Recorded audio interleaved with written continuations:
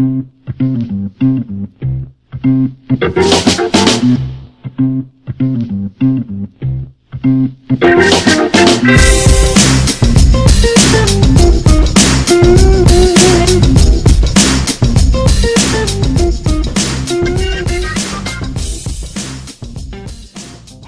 hummingbirds, as I call all of you caring for animals and making a difference every day. Welcome to the Animal Care and Welfare podcast, iBuzz, where we combine the science and practice of animal welfare in a fun and engaging way, where we answer questions, find solutions, discuss tools, and achieve results, all for happy animals and people. I'm your host, Sabrina Brando, and this podcast is brought to you by Animal Concepts and the Practical Animal Welfare Science membership experience.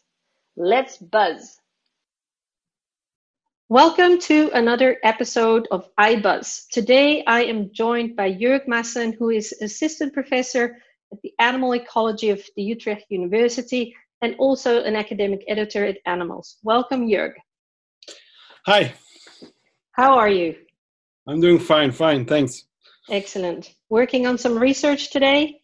Today was actually an education day, so I've been busy with planning the education of next year. Yes. But hopefully maybe in the afternoon I'll get some time to work on some manuscripts. Excellent. Well, let's start with a short introduction. You know, who you are and also what your background is and more about where you work. All right, so I'm Jorg Massen, born in the Netherlands, raised in the Netherlands, in the south of the Netherlands. And then I moved to Utrecht University to study biology and finished there with a major in behavioral biology. And then moved on to do also my PhD at Utrecht University, where I worked on friendship in macaques. So there I studied two different species of macaques, and I studied basically the proximate mechanisms of gaining and maintaining friendship, as well as the ultimate benefits of such friendships in these macaques. And I compared that to what a friendship means to humans, as to investigate whether we can truly call this a friendship or whether this is a different concept than we see in us humans. And the answer to that is that the concept is actually relatively the same. Of course, human friendships, we adhere more, we put more meaning to it because of our cultural and our language. But in principle, the concept is actually the same. So before you move on to more interesting things, because of course we want to hear all about animal friendships and macaque friendships, can you talk a little bit about, what does mean distant and proximate, relationships or approaches when you're studying? So when I talk about proximate mechanisms, I'm talking about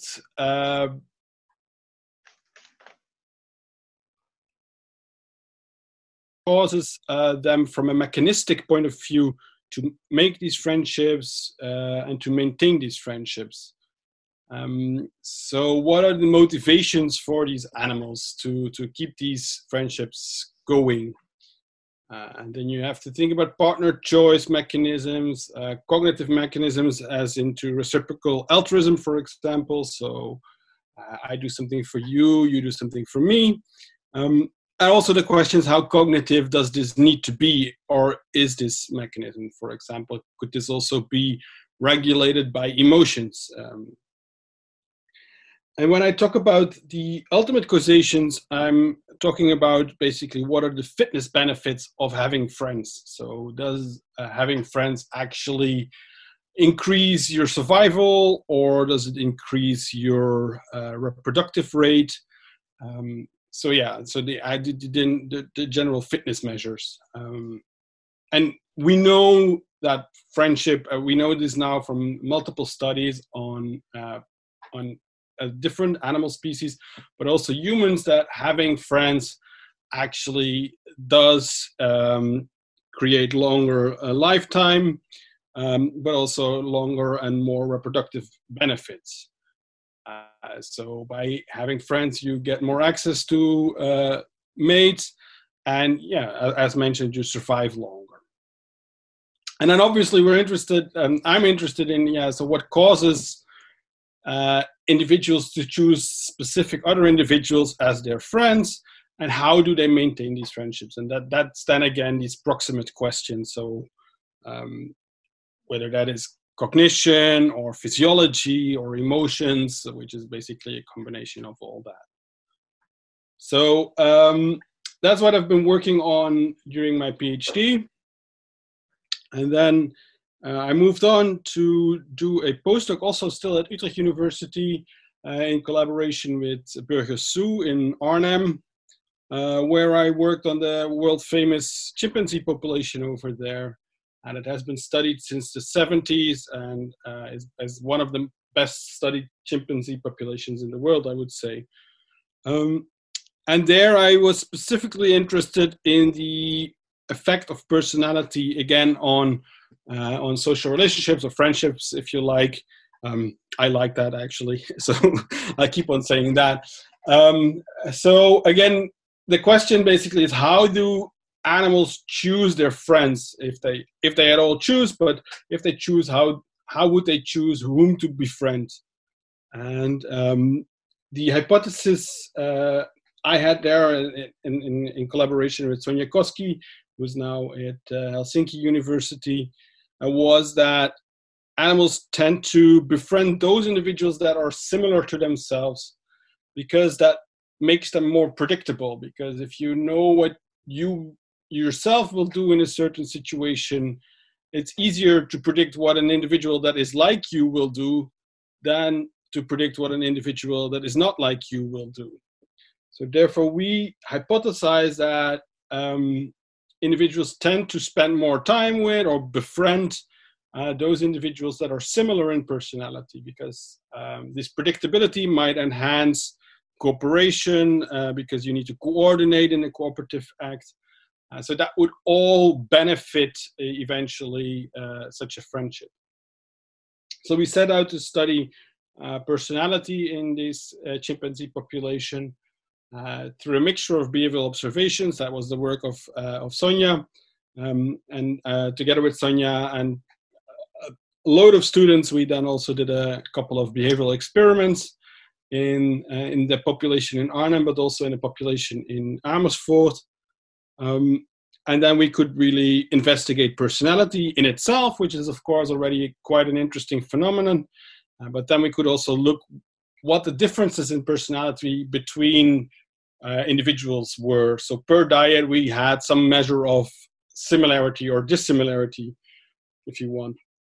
And that those measures we then mapped on what we know about the social relationships in these populations. And what we indeed found was that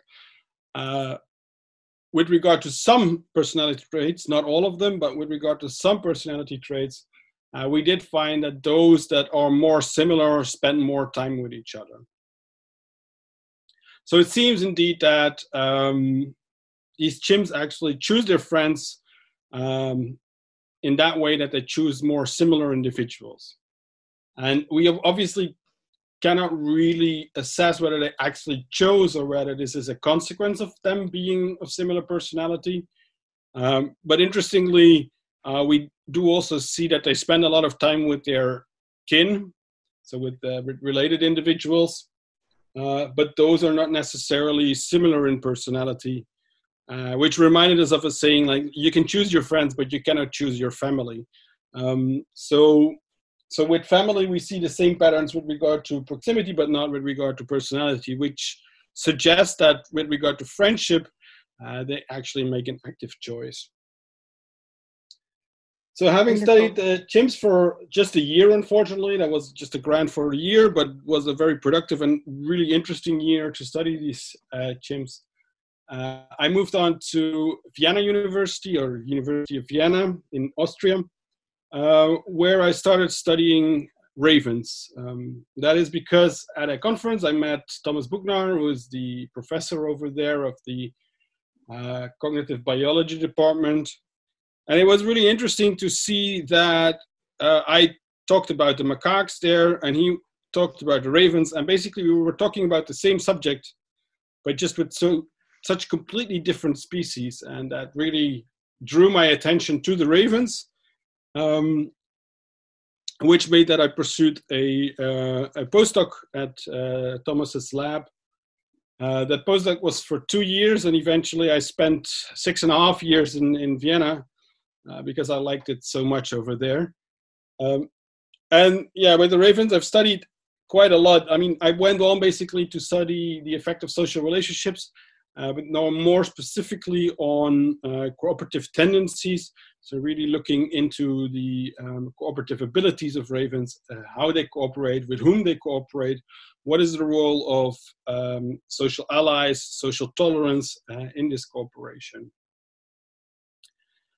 When I was there, I also set up a project investigating the evolution of pro-social concern, where I compared the ravens with the macaques that I previously studied, and then also continued studying from abroad, but also in comparison to humans and two different species, namely common marmosets and azure-winged magpies. And those two species are really interesting because they show a cooperative breeding tendency, which means that it's not just the parents that raise the offspring. There are in fact also others in the group that help raise the offspring. And that's something these species have in common with humans, and which has been hypothesized to be at the origin of our pro-social tendencies. So if you ask the question like, why are humans so pro-social, so generous, so to say, then some might argue that it is because of our cooperative breeding background. Well, in English we say it takes a village to raise a child, and that refers back to hunter-gatherer societies, where it's indeed actually the whole village that helps raises the children within the community. So it's not just a task of the parents. And the idea is that if you have to help individuals that are not necessarily related to yourself, so that are not your own children, you need to have some sort of predisposition to psychological adaptation, so to say, to be pro-social, to help. However, this hypothesis stems from primatology only, and among primates there are in fact very few species that show this cooperative breeding. One of them is the common marmoset, and basically all others are closely related to the common marmosets. And then we have humans. And it has been criticized a lot, this theory, and most notably because, in fact, the sample size is relatively low, because you have the family of callitrichid monkeys, so which the marmoset is part of, and then you have humans. So basically your N is 2. And to really test this, and to really test how generalizable this hypothesis is, in fact, you need to look further away. And that's what I intended to do there. And yeah, how much further can you go than birds? I mean, you can go further, but it's quite far away with regard to relatedness. And interestingly, among birds, you actually find a lot of cooperative breeding species, but none of them had been tested for their pro-social abilities. So that's what we set out to do. So the azure-winged magpie is a cooperative breeding corvid, so a crow-like bird. And then the comparison, of course, with the ravens is also really nice, because those are also corvids, but they don't show this cooperative breeding lifestyle. In fact, they are very territorial, and it's just the pair that raises the offspring. So that gave us the nice opportunity in this 2x2 design to study the effect of cooperative breeding and comparing that to what we know about general intelligence, because we know the ravens are very smart birds, and to see whether general intelligence might also play a role as well as friendships, because we know the ravens, but also, for example, the macaques actually show differentiated social relationships that you could dub friendship. And the findings we've found are mixed in that sense that, for example, we do find that the ravens can cooperate very nicely. And the same holds for the macaques, that you can get them to cooperate. But if you look at their pro-social tendencies, then they are absent in the ravens, and in the macaques, they are very, they depend a lot on the context of the situation you give them. So they're not unconditionally pro-social. And would that be similar to humans? Are humans like unconditionally pro-social, would you say? In some sense, yes. I think that we are, in principle, very pro-social. There is a lot of examples, especially in the news, that would show the opposite. But I think humans are, in principle, pretty pro-social, and not necessarily so conditionally. So I think we do a lot without us even being conscious about that we are doing that in a pro-social sense.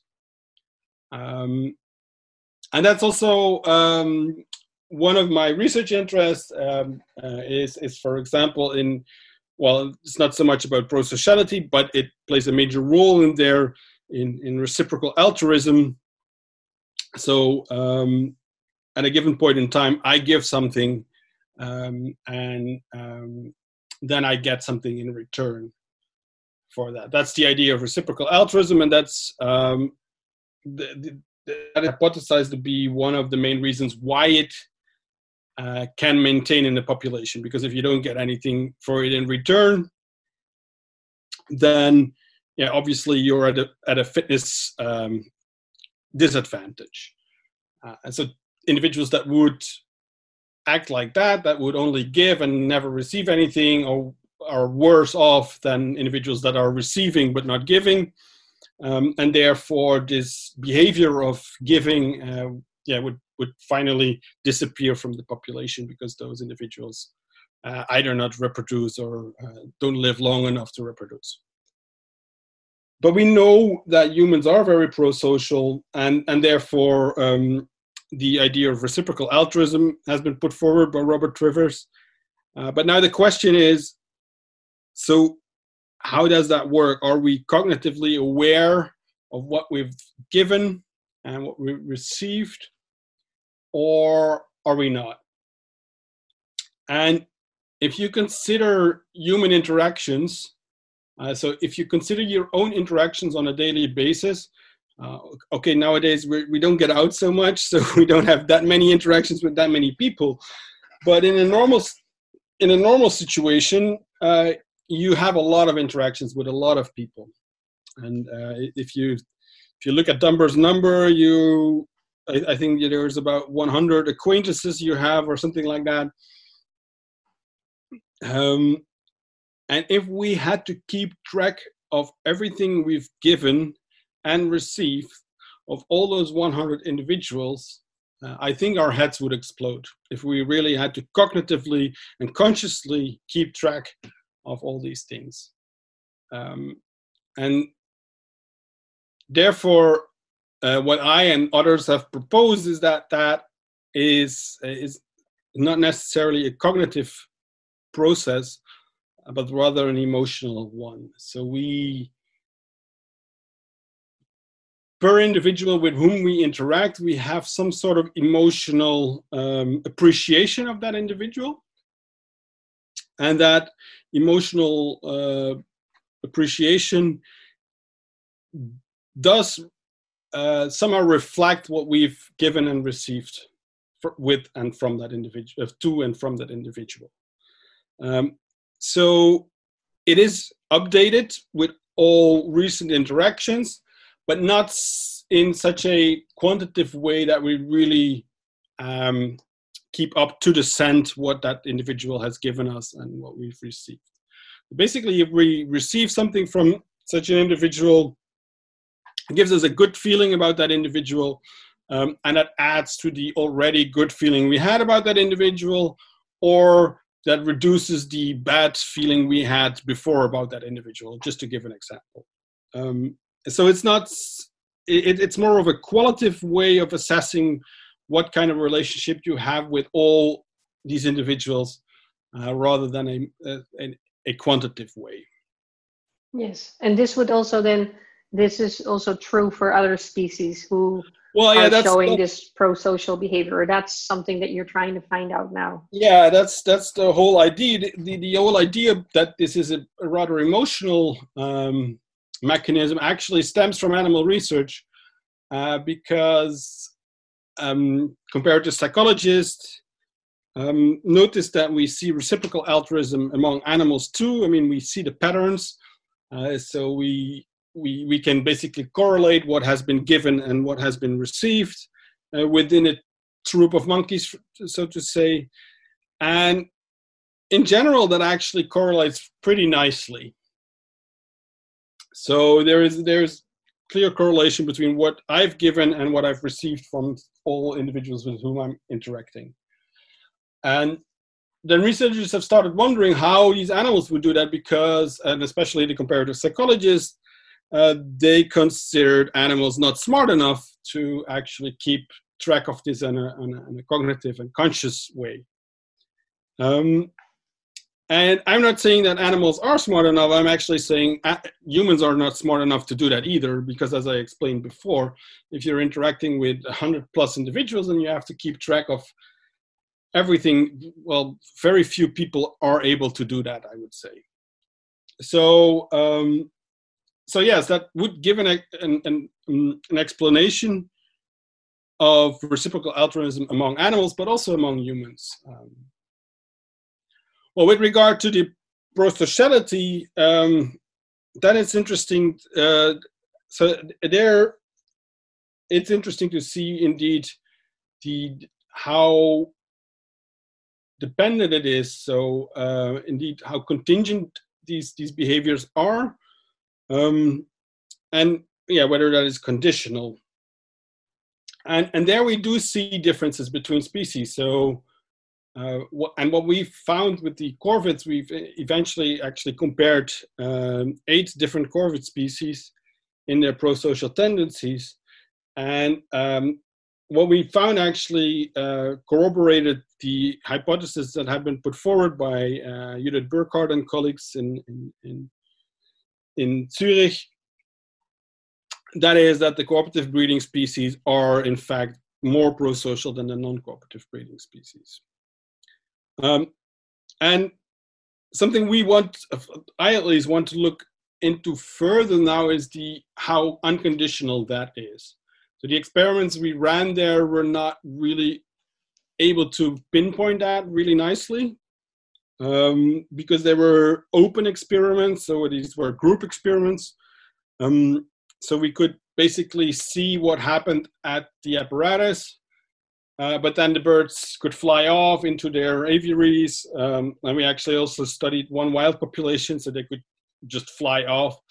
And it was impossible for us to really investigate what happened after the experiment. So if individual A in that experiment gave something to individual B, so it provided access to food, and then both individuals would fly off. Obviously, it's interesting to see then whether individual B afterwards does something for individual A. But that's something that the experiment did not allow us to investigate properly. So we had to work with what measures we could see. And one of the interesting things, for example, is that the azure-winged magpies. So yeah, I might need to explain the experiment a little. So yes, maybe you can say a little bit about, because you have really studied so many different topics and so many different species. And maybe this particular, if you could maybe explain this particular experiment, what you set out to do with which species. And you already mentioned you did work with animals in human care and then some wild. So if you can give more information on that, that would be great. So we can kind of picture it, and maybe we can also put some pictures or a short video if you have with the podcast, so people can actually see it in action as well. Yeah, I have some nice videos of that. Yeah, so this experiment is a comparative study which we did with 8 different corvid species, so crow-like species, which were the common raven, the carrion crow, the jackdaw, the rooks, azure magpies, Iberian, the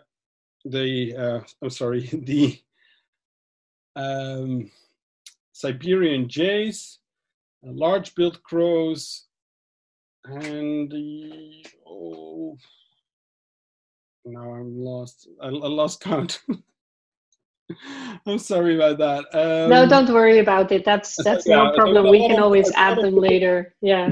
So with a lot of different corvid species at different labs. So this is not just work by myself. It's actually a collaborative work of different labs all around the world that work with these different corvid species. And the experiment is what is called a group service paradigm. And it's originally designed for monkeys or primates, because the apes were also included. But we translated it into a bird-friendly paradigm, basically. And the apparatus is a seesaw mechanism, which is attached to the wire mesh of the aviaries the birds live in. And in case of the wild birds, we actually basically encaged the apparatus, and the birds were free. So the apparatus was in a cage rather than the birds. So basically the other way around. And the idea is that the seesaw mechanism is such that the outside, which is on the outside of the aviary, is heavier than the inside. So it's always tilted down on the outside.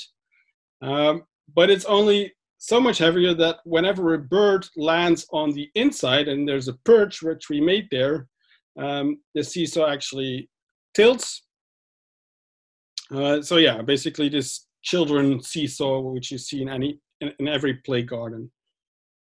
So what we now do is that on the outside we put food, but at the end of the seesaw, which is out of reach for the animals, so they cannot reach the food. However, when they land on the seesaw tilts, the food rolls down and comes to the wire mesh, and then they can actually reach it. However, in the test situation, we put the food on the other end of this, so not opposite to the perch where the birds can land, but completely on the other end of the seesaw. So when they land on the perch, the food rolls into reach in that sense that a bird can reach it, but the bird on the perch itself cannot reach it. It's too far away for the bird to reach it. Of course, it can try to go there and grab the food, but to do so, it has to leave the perch, and the seesaw tilts back to its original position, and the food rolls out of reach again. So the only thing the bird can do is to land and wait for another bird to collect the reward. And therefore it's a group service because you provide to the rest of the group, and you cannot access it yourself. And as I already mentioned, so you do this over multiple trials, multiple sessions even, and you compare this also to control situations in which there's either no food or the food is not accessible for anyone. So then there's actually a plexiglass plate obstructing the access to any food. And if they keep on doing it in the test situation in which the food becomes accessible to the group mates, you can basically say these are pro-social individuals, especially when they not do the same in the control situation. So when they figure out in the control situations, okay, this doesn't bring anything to anyone. So not to me, but not to anyone. As I already mentioned, so the cooperative breeding species, which in this case were the carrion crows and the azure-winged magpies, they in fact did this very often. And just to give you an example, the azure-winged magpies, they got 25 trials per session, and basically in any of those 25 trials, a bird landed on the perch, waited until another bird grabbed the reward, and then they both flew off. So they basically took any opportunity they could get to provide food to a conspecific. Yeah, that's so interesting. It also reminds me of one of these photos I saw on the, which maybe, you've seen as well, is I think it's crows or magpies, I can't remember, but they are along a highway and they have found out how to access the garbage bags. And there is like one always pulling the bag while another one is like taking the stuff out of the bag. And but they have to keep the bag up, lifted. And so the other one can get the stuff out, and then both of them, enjoy the goodies that they got out of the garbage. I've never seen that. That's interesting. I would like to see that. Okay, I'll try and find it. But as you were telling about this, I'm like, oh, that picture came into my mind where one is doing this job and the other is doing another job, and then together, they're enjoying the benefits. Yeah. That's really cool. Excellent. So that's basically the idea. So you need to perform something, and in this case you actually don't get a reward. And in our experiment, the bird that acts doesn't get the reward. Right. And still, we did this over 5 sessions, so you expect them to have learned the fact that they don't get a reward in this situation themselves. But they kept on going, so they kept on providing. Whereas in the control situations, we actually over the 5 sessions saw that they stopped doing it. So they learned the contingencies of the experiment, and they learned, okay, this doesn't make any sense, so I'm not going to do this. However, when they could provide to someone else, and again, I mentioned they don't get anything themselves in this situation. Nevertheless, over 5 sessions, they kept on going, and even half a year later, when we tested them again, they still would provide almost at 100%. So every chance they got, they would try to give something to someone else. Wonderful. What's really interesting to see with the azure-winged magpies is that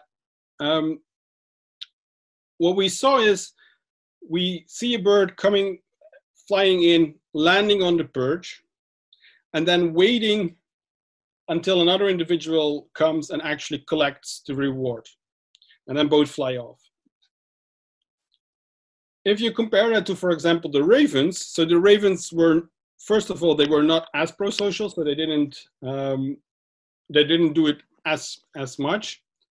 But if they actually did give something to someone else, it was a completely different situation.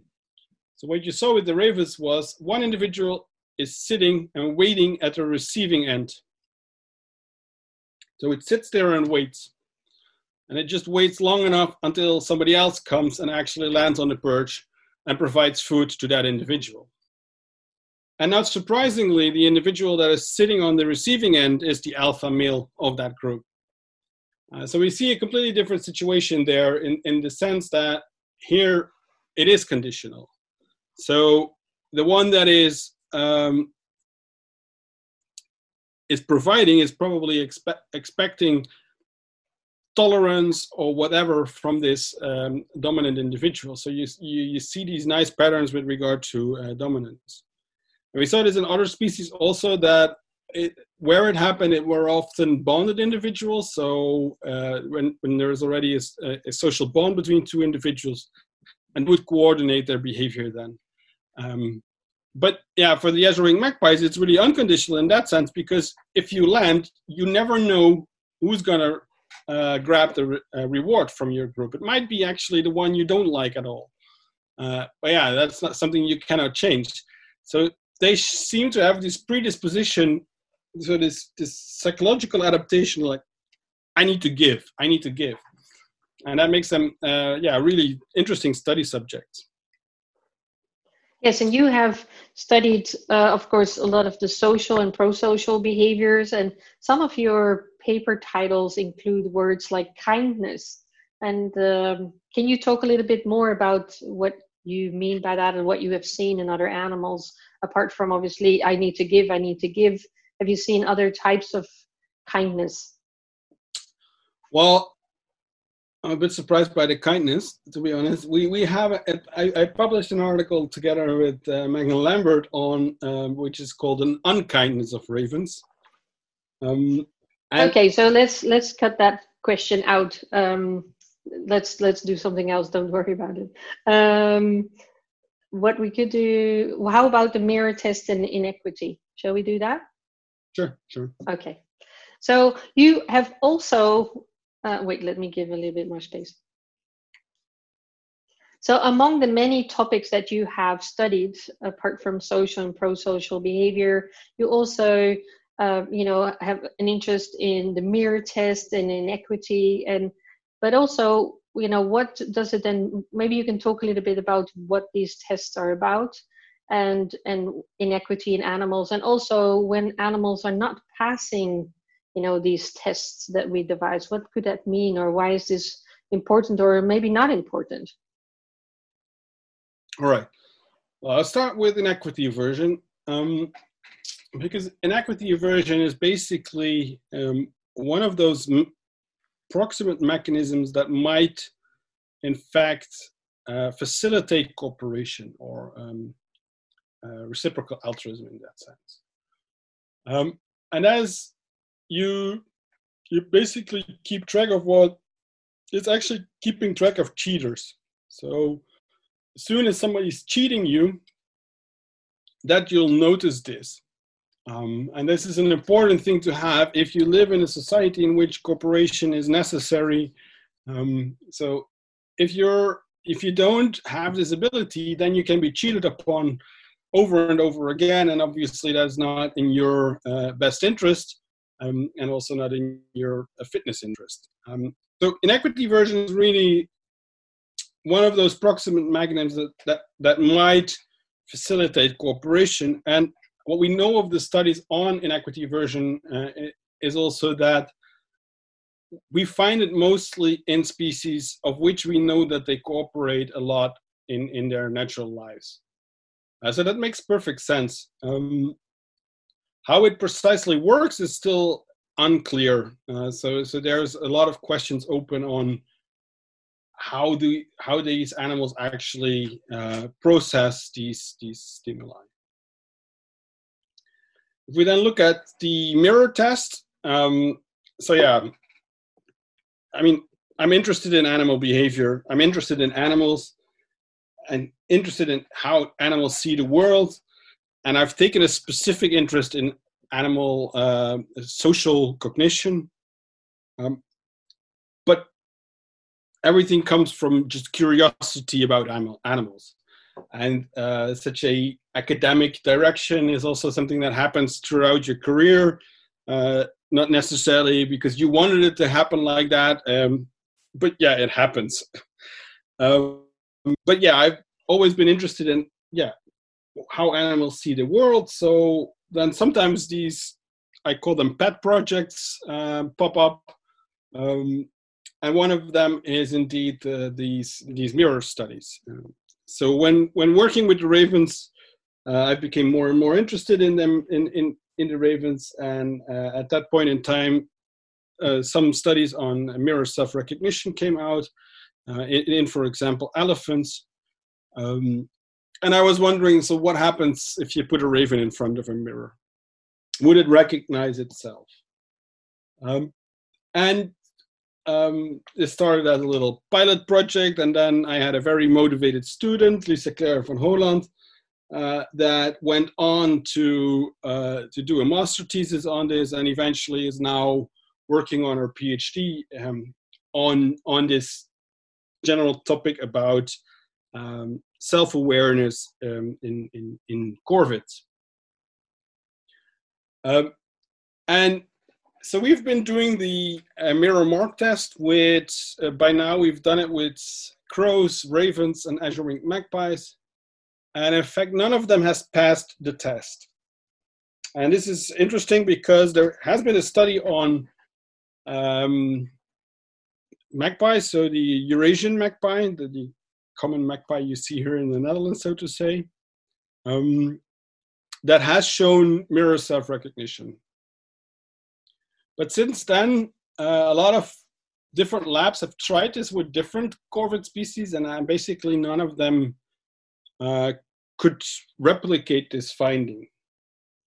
And it's not that I want to dismiss the finding on the magpies, but it is curious that they are the only ones that found it in that species, and that other species within the same family don't show this behavior. And there's no good reason to think of why magpies do have it and, for example, ravens don't have it. At least I cannot think of a good reason. So it's interesting to look at in general. So why is it that the magpies did this and the ravens don't? But it's also interesting to consider, what does it mean that a species does not pass the mark test? Does that mean that this species doesn't have self-awareness, or is that an equation we might not be able to make? And if you then look at what the psychologists say about the mark test, then it becomes really interesting, because the psychologists actually don't really believe in the mark test at all, or at least not in it as a proxy for self-awareness.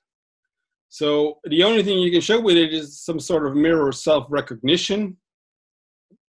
But the question is whether mirror self-recognition equates to self-awareness. And that's still an open question, and it's not an easy question to answer. That is not to say that this test is useless. I think it's a really interesting test. But the problem is it's also the only test to assess something like self-awareness, if you want to make that translation. And so far there's actually not much of other tests around.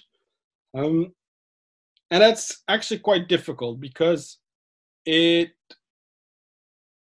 heavily depends on only one of the senses. So it's all visual.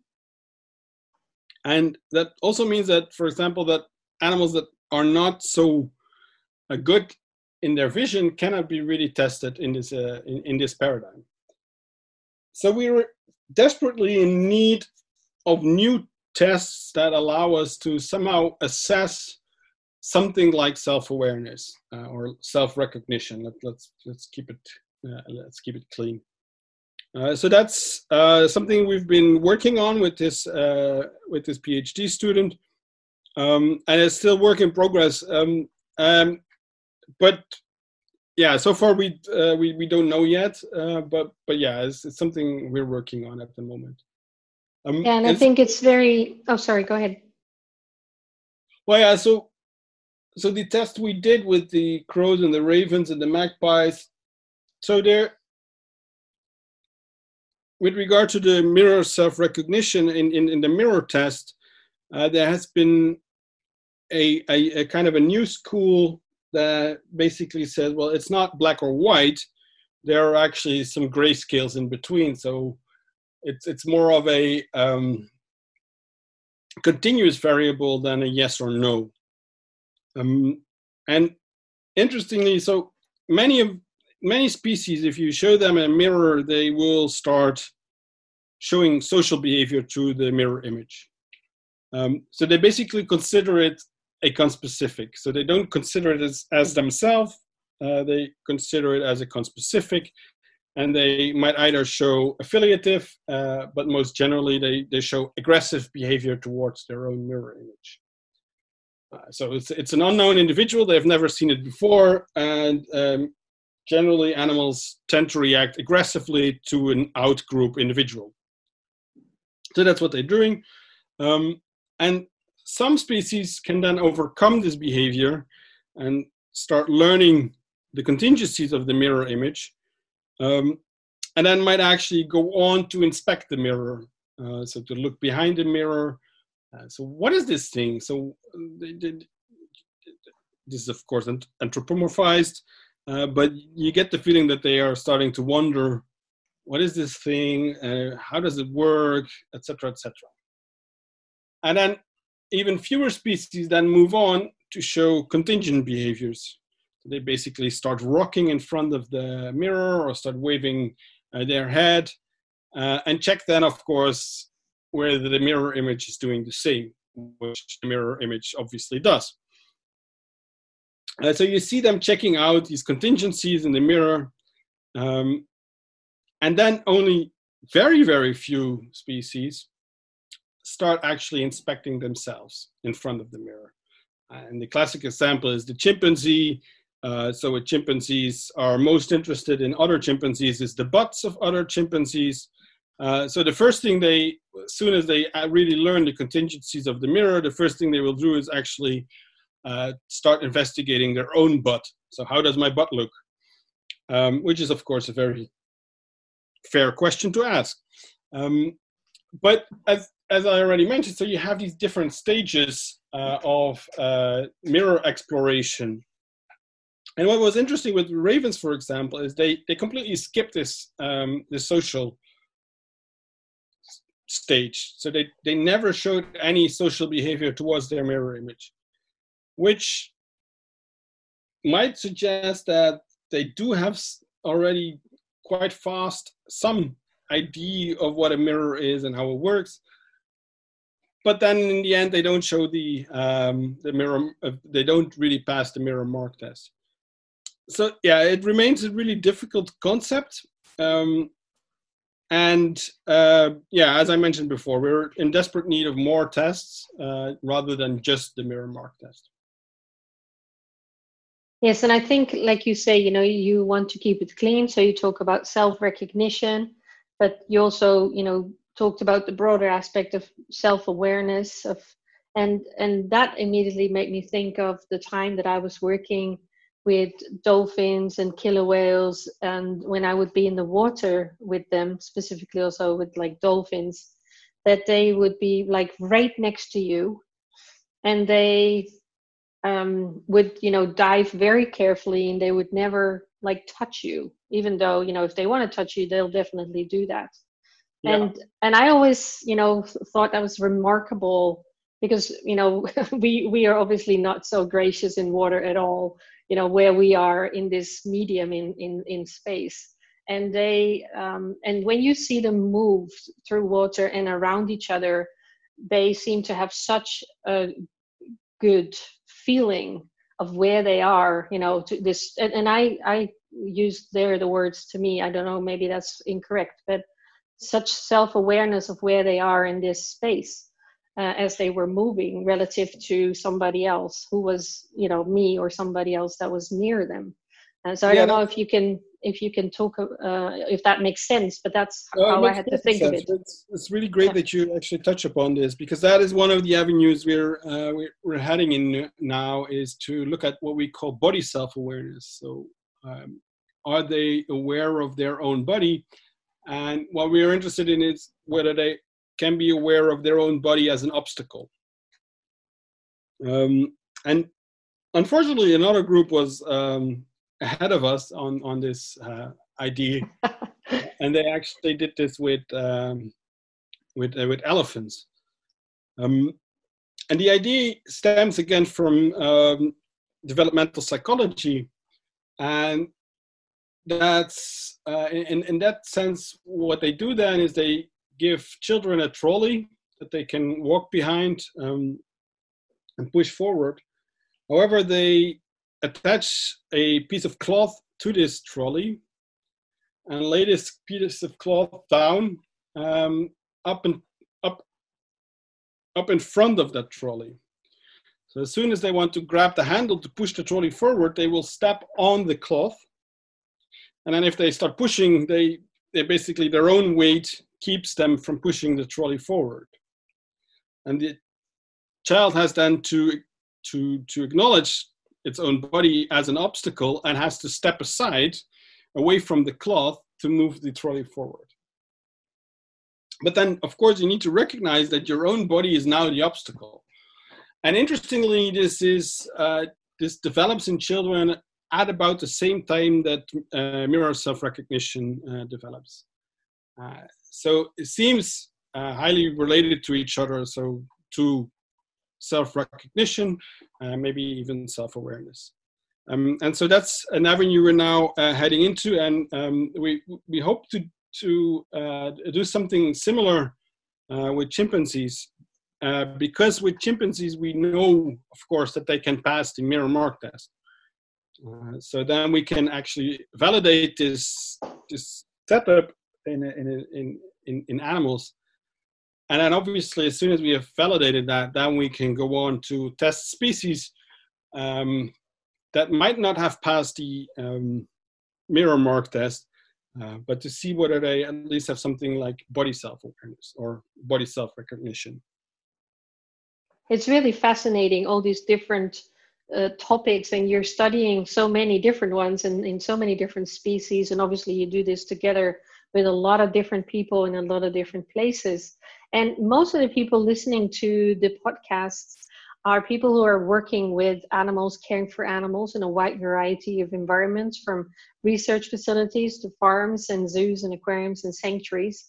So we're always looking at, we have a series called Science into Practice, which is the translation from a scientific article into why is this relevant to animal welfare? And also, how can this be applied to animal care? So thinking of, obviously today we're not going to do this all in this podcast, but hopefully we can continue to work on finding ways to do so.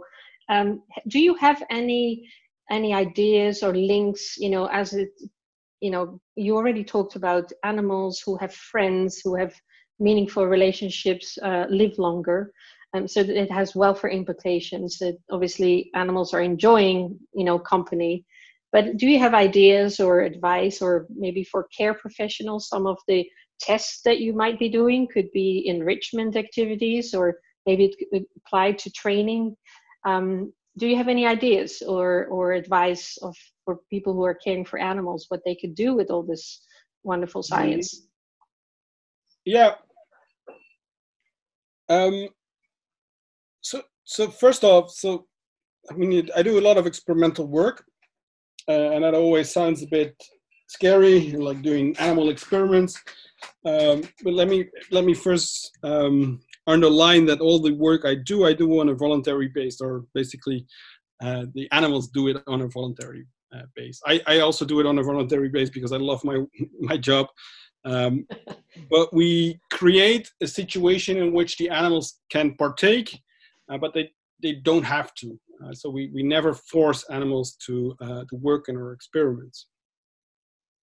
Some of these experiments require the animals to be socially isolated from the rest of the group. But again, here they get the choice. We know that they don't necessarily like to be socially isolated. Some actually do.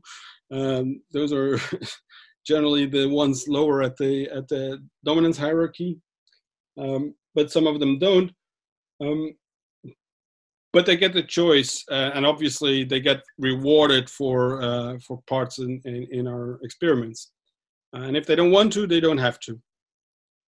But second, also, what I want to underline is that I try to add some sort of ecological validity to the experiments I do by trying to do the experiments in the group rather than on an isolated individual. Because in natural life, they are also never isolated. So the behavior you find when an individual is isolated might not actually tell you something about the general behavior of the species, because they live, at least most of the species I work with, they live in social groups. So we try to translate our experiments to group experiments in which they can actually participate as a group. So first that, and in such a sense, it makes it also easier to implement, because it requires less training sometimes of the animals. And yeah, so for example, with the seesaw experiment, it's basically hanging up a seesaw, and then there's a whole scientific protocol of actually performing the test.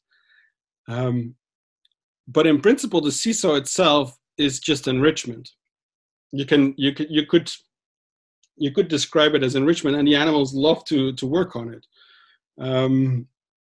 It's only then when you start manipulating the outcome of that enrichment device, basically, is when you start actually testing the individuals. But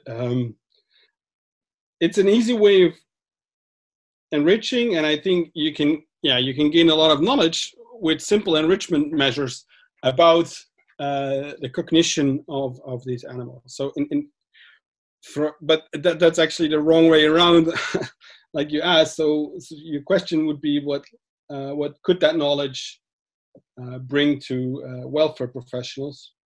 Well, obviously, if we see that these friendships are important to them, and these differentiated relationships, we need to make sure that they can create such differentiated relationships.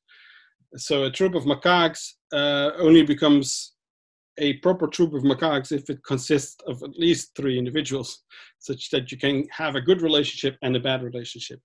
And obviously, a troop of macaques of only 3 individuals is a poor sight, in my opinion. So we really need to think about these things also from the perspective that these individuals need to have some sort of need for these relationships, and therefore should be allowed to have such relationships.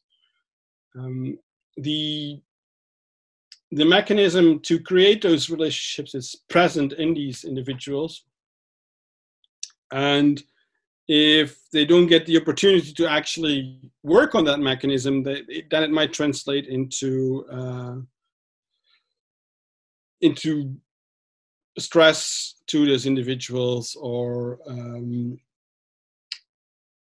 unwanted behavior, so to say. Alternatively, so as I mentioned, so this mechanism is present, and it's a very strong mechanism in social species to form and maintain these relationships. And if they are not allowed to form that with a conspecific, what you then will see is that they will try it with anything else. So that might result in intraspecific social relationships. And the best example is humans with their pets, and vice versa. This drive to bond is so strong that we have really strong bonds with our dogs or with our cats, and vice versa. That bond is as strong for the dog as it is for us. At least let's hope so. So they have this mechanism present as well, and that's why they will create these bonds. Is that helpful? And would you, yes, absolutely. Would you also say, because you talked about participation and choice, giving animals opportunities to participate, and this is something that we see in many facilities today, that animals get a choice whether they want to participate in an ambassador program or in some other activity, obviously participating voluntarily in their care, health care and so on. But also you mentioned tasks as enrichment, so the importance of cognitive challenges, and this is clear, of course, not just for primates but also for birds and likely others. And the important part also that I think that you stress very nicely is about numbers of animals, and the friendships that they can form, and the quality of the relationships that they can then also form, depending on. I remember once a comment from Professor Bernard Rollin asking, how many sheep do you need for one happy sheep? And that has always stuck with me, because I think it's such an important question with regards to not only numbers, but also the quality of the relationships that animals can have there. But then also I wonder, you talked quite a bit about the primates. Can you say something about the social needs for birds? Because we have lots of different, group sizes, and sometimes it's only one or two animals together. Can you say something about the importance of this in different bird species that you've studied? Yeah, it's a difficult thing with birds. It depends also a bit on the species, of course.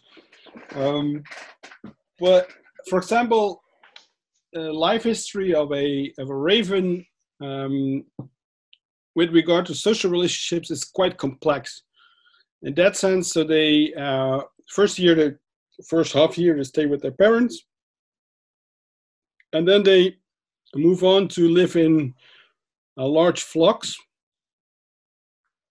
and that's the stage in which we did most of our tests. So, and that's a juvenile stage, I would say, because that's when you can keep them in these large flocks. But from a given age onwards, they might actually start creating pair bonds. And the problem with the pair bond is that two individuals in a pair bond become dominant over all non-pair bonded individuals. And if you have so what did we have? I mean, more than a 100 square meter aviary for 10 ravens, 5 meters high.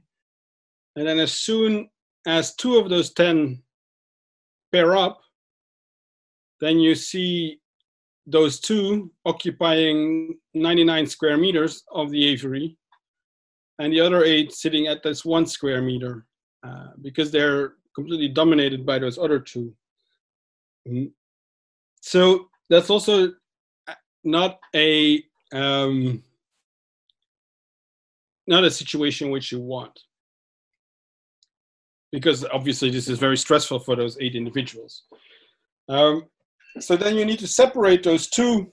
So you need to separate that pair from the group, and which is basically also what happens in the wild. So they become pair bonded, they become territorial. So they have their own territory. But if you then look a little bit deeper, that's not the whole life, the whole social life they have throughout the year. They actually do interact with other birds at different locations. Not in their territory. Whomever comes in their territory is being shooed away.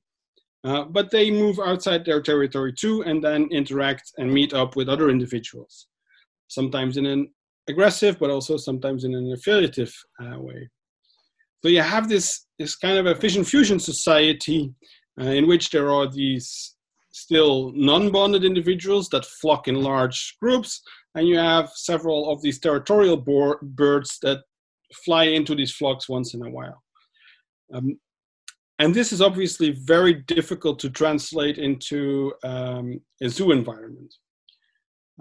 And I mean, there have been quite nice attempts with fission-fusion species that allow groups to split up. At the top of my mind, I know St. Andrews has a very nice chimpanzee enclosure in which there is different enclosures that are all connected to each other. And yes, at the Edinburgh Zoo, they have that. Edinburgh Zoo, yeah. That is absolutely. And I think that's I think it's really important that we start to learn to look at these species in such a way, and then think about the enclosures and how do we keep them, that we allow such behavior to happen. Yes. But yeah, it's a difficult question. No, but I think what you just gave as an answer, I think, is such a great way of thinking about, how are we going to evolve housing for different species of birds that have different, life histories, but also how they have different needs depending on different periods of the year. So that's wonderful. And you have shared already so many different, research findings and animal stories. And you did talk about your work, which is close to your heart, and that you did your PhD on as well, on animal friendships. So perhaps we could conclude the podcast with a few friendship stories, if you have them, because we all always looking, forward to some good animal stories. Yeah, friendship stories. Well, I'm always intrigued by the memory these animals have of you. So, for example, with the ravens, it's been a while since I was there, and yeah, at a given point, also you unfortunately you do less and less actual animal work, and you sit more behind your computer. And that it also means that you don't see the animals that often, and but yeah, as I mentioned, this bonding mechanism is really strong, so it also facilitates interspecies bonding, and animals bond to their caretakers, the researchers, just as much as we bond to them. Of course, good scientific practice dictates that we should not bond with our test subjects, and that we should stay objective and keep it clean. But yeah, it just doesn't always work that way. So there's always favorite animals, and yeah, with the ravens, there's a specific ravens called Astrid, and she and I bonded really nicely. And it's whenever I come there and I call her name, then she comes to the fence, sticks out her beak, and then lets me pet her beak, which is well, at least a sign of trust. It also requires some trust from me, because putting your fingers close to a beak is always a bit scary, because they actually might bite. But she doesn't, and yeah. So I always love it when I go back there and I see Astrid immediately flying towards me, even after more than a year or so that I didn't see her. So I truly enjoy that. Yeah, and Wonderful. I had that with all the animals I've worked with the macaques, with the chimps. Same story. If the chimps see me, they still react to me. So yeah, that's something I really appreciate very, very much. Yes, and it must be also, so many of these interactions that you have, even though you're a very, accomplished scientist, it also, I'm sure, it makes you think about lots of things that you want to investigate, but also this flow of what it is to be with another being that, we don't necessarily all understand about, but this humanity and all the other animals, right? So it's this, I'm sure you're bouncing back and forth between all the things that you're probably thinking and feeling, and at the same time, how could I investigate that? Or is that not how it goes? Exactly. And it's yeah. it's always so I used to do this more often. Unfortunately, lately I haven't done it so often. But what I think is always good practice is, once in a while, leave your camera behind, leave your notebook behind. Just go into the enclosure, if you're allowed, or sit next to the enclosure, and just watch and see what happens. See them interact with each other, see them interact with you, and interact with them as well. Because that starts the wonder about who they are, how they think about the world, and then you might come up with really interesting ideas. And then the next step is to go back to the office, think about these ideas, look at the literature, and think about clever ways of actually asking those questions. But it always starts with wonder, and you don't get wonder from sitting behind your computer and reading papers. Beautiful. I love that. I concur. I really like that practice and wonder and musing about, what is their world like, and then trying to make sense of that through our, science and our humanity. So yeah, wonderful. Thank you so much, Jorg, for sharing all your research topics and, species, and also some of the really nice ideas for care staff. And what we'll probably do is link obviously to your website and to all the work that people can look at, and maybe work together at some of the science into practice of some of the findings that you have and how they can apply to, improve and expand all the animal care and welfare programs that we already have in various facilities. So thank you so much for being on the podcast today. You're welcome. I look forward to hearing more and to connect with you again. Thanks so much. All right. Already the end of the podcast. I hope you enjoyed that as much as we did. Find us on your favorite platform and leave your comments and suggestions, or go to the Animal Concepts website to send us your questions and feedback. We are so happy to answer them and address them in future podcasts. Animal Concepts is dedicated to helping you care for animals and yourself. Are you interested in quality animal care and welfare content, in actions and resources for you to be well while caring for animals? Then check out Pause, the practical animal welfare science platform, which has webinars, science into practice case studies, private Facebook live sessions, and a lot of resources for you and the animals you care for. You can share your experiences and connect to animal care professionals and scientists from around the world. In the meantime, take care of you and the animals and keep buzzing.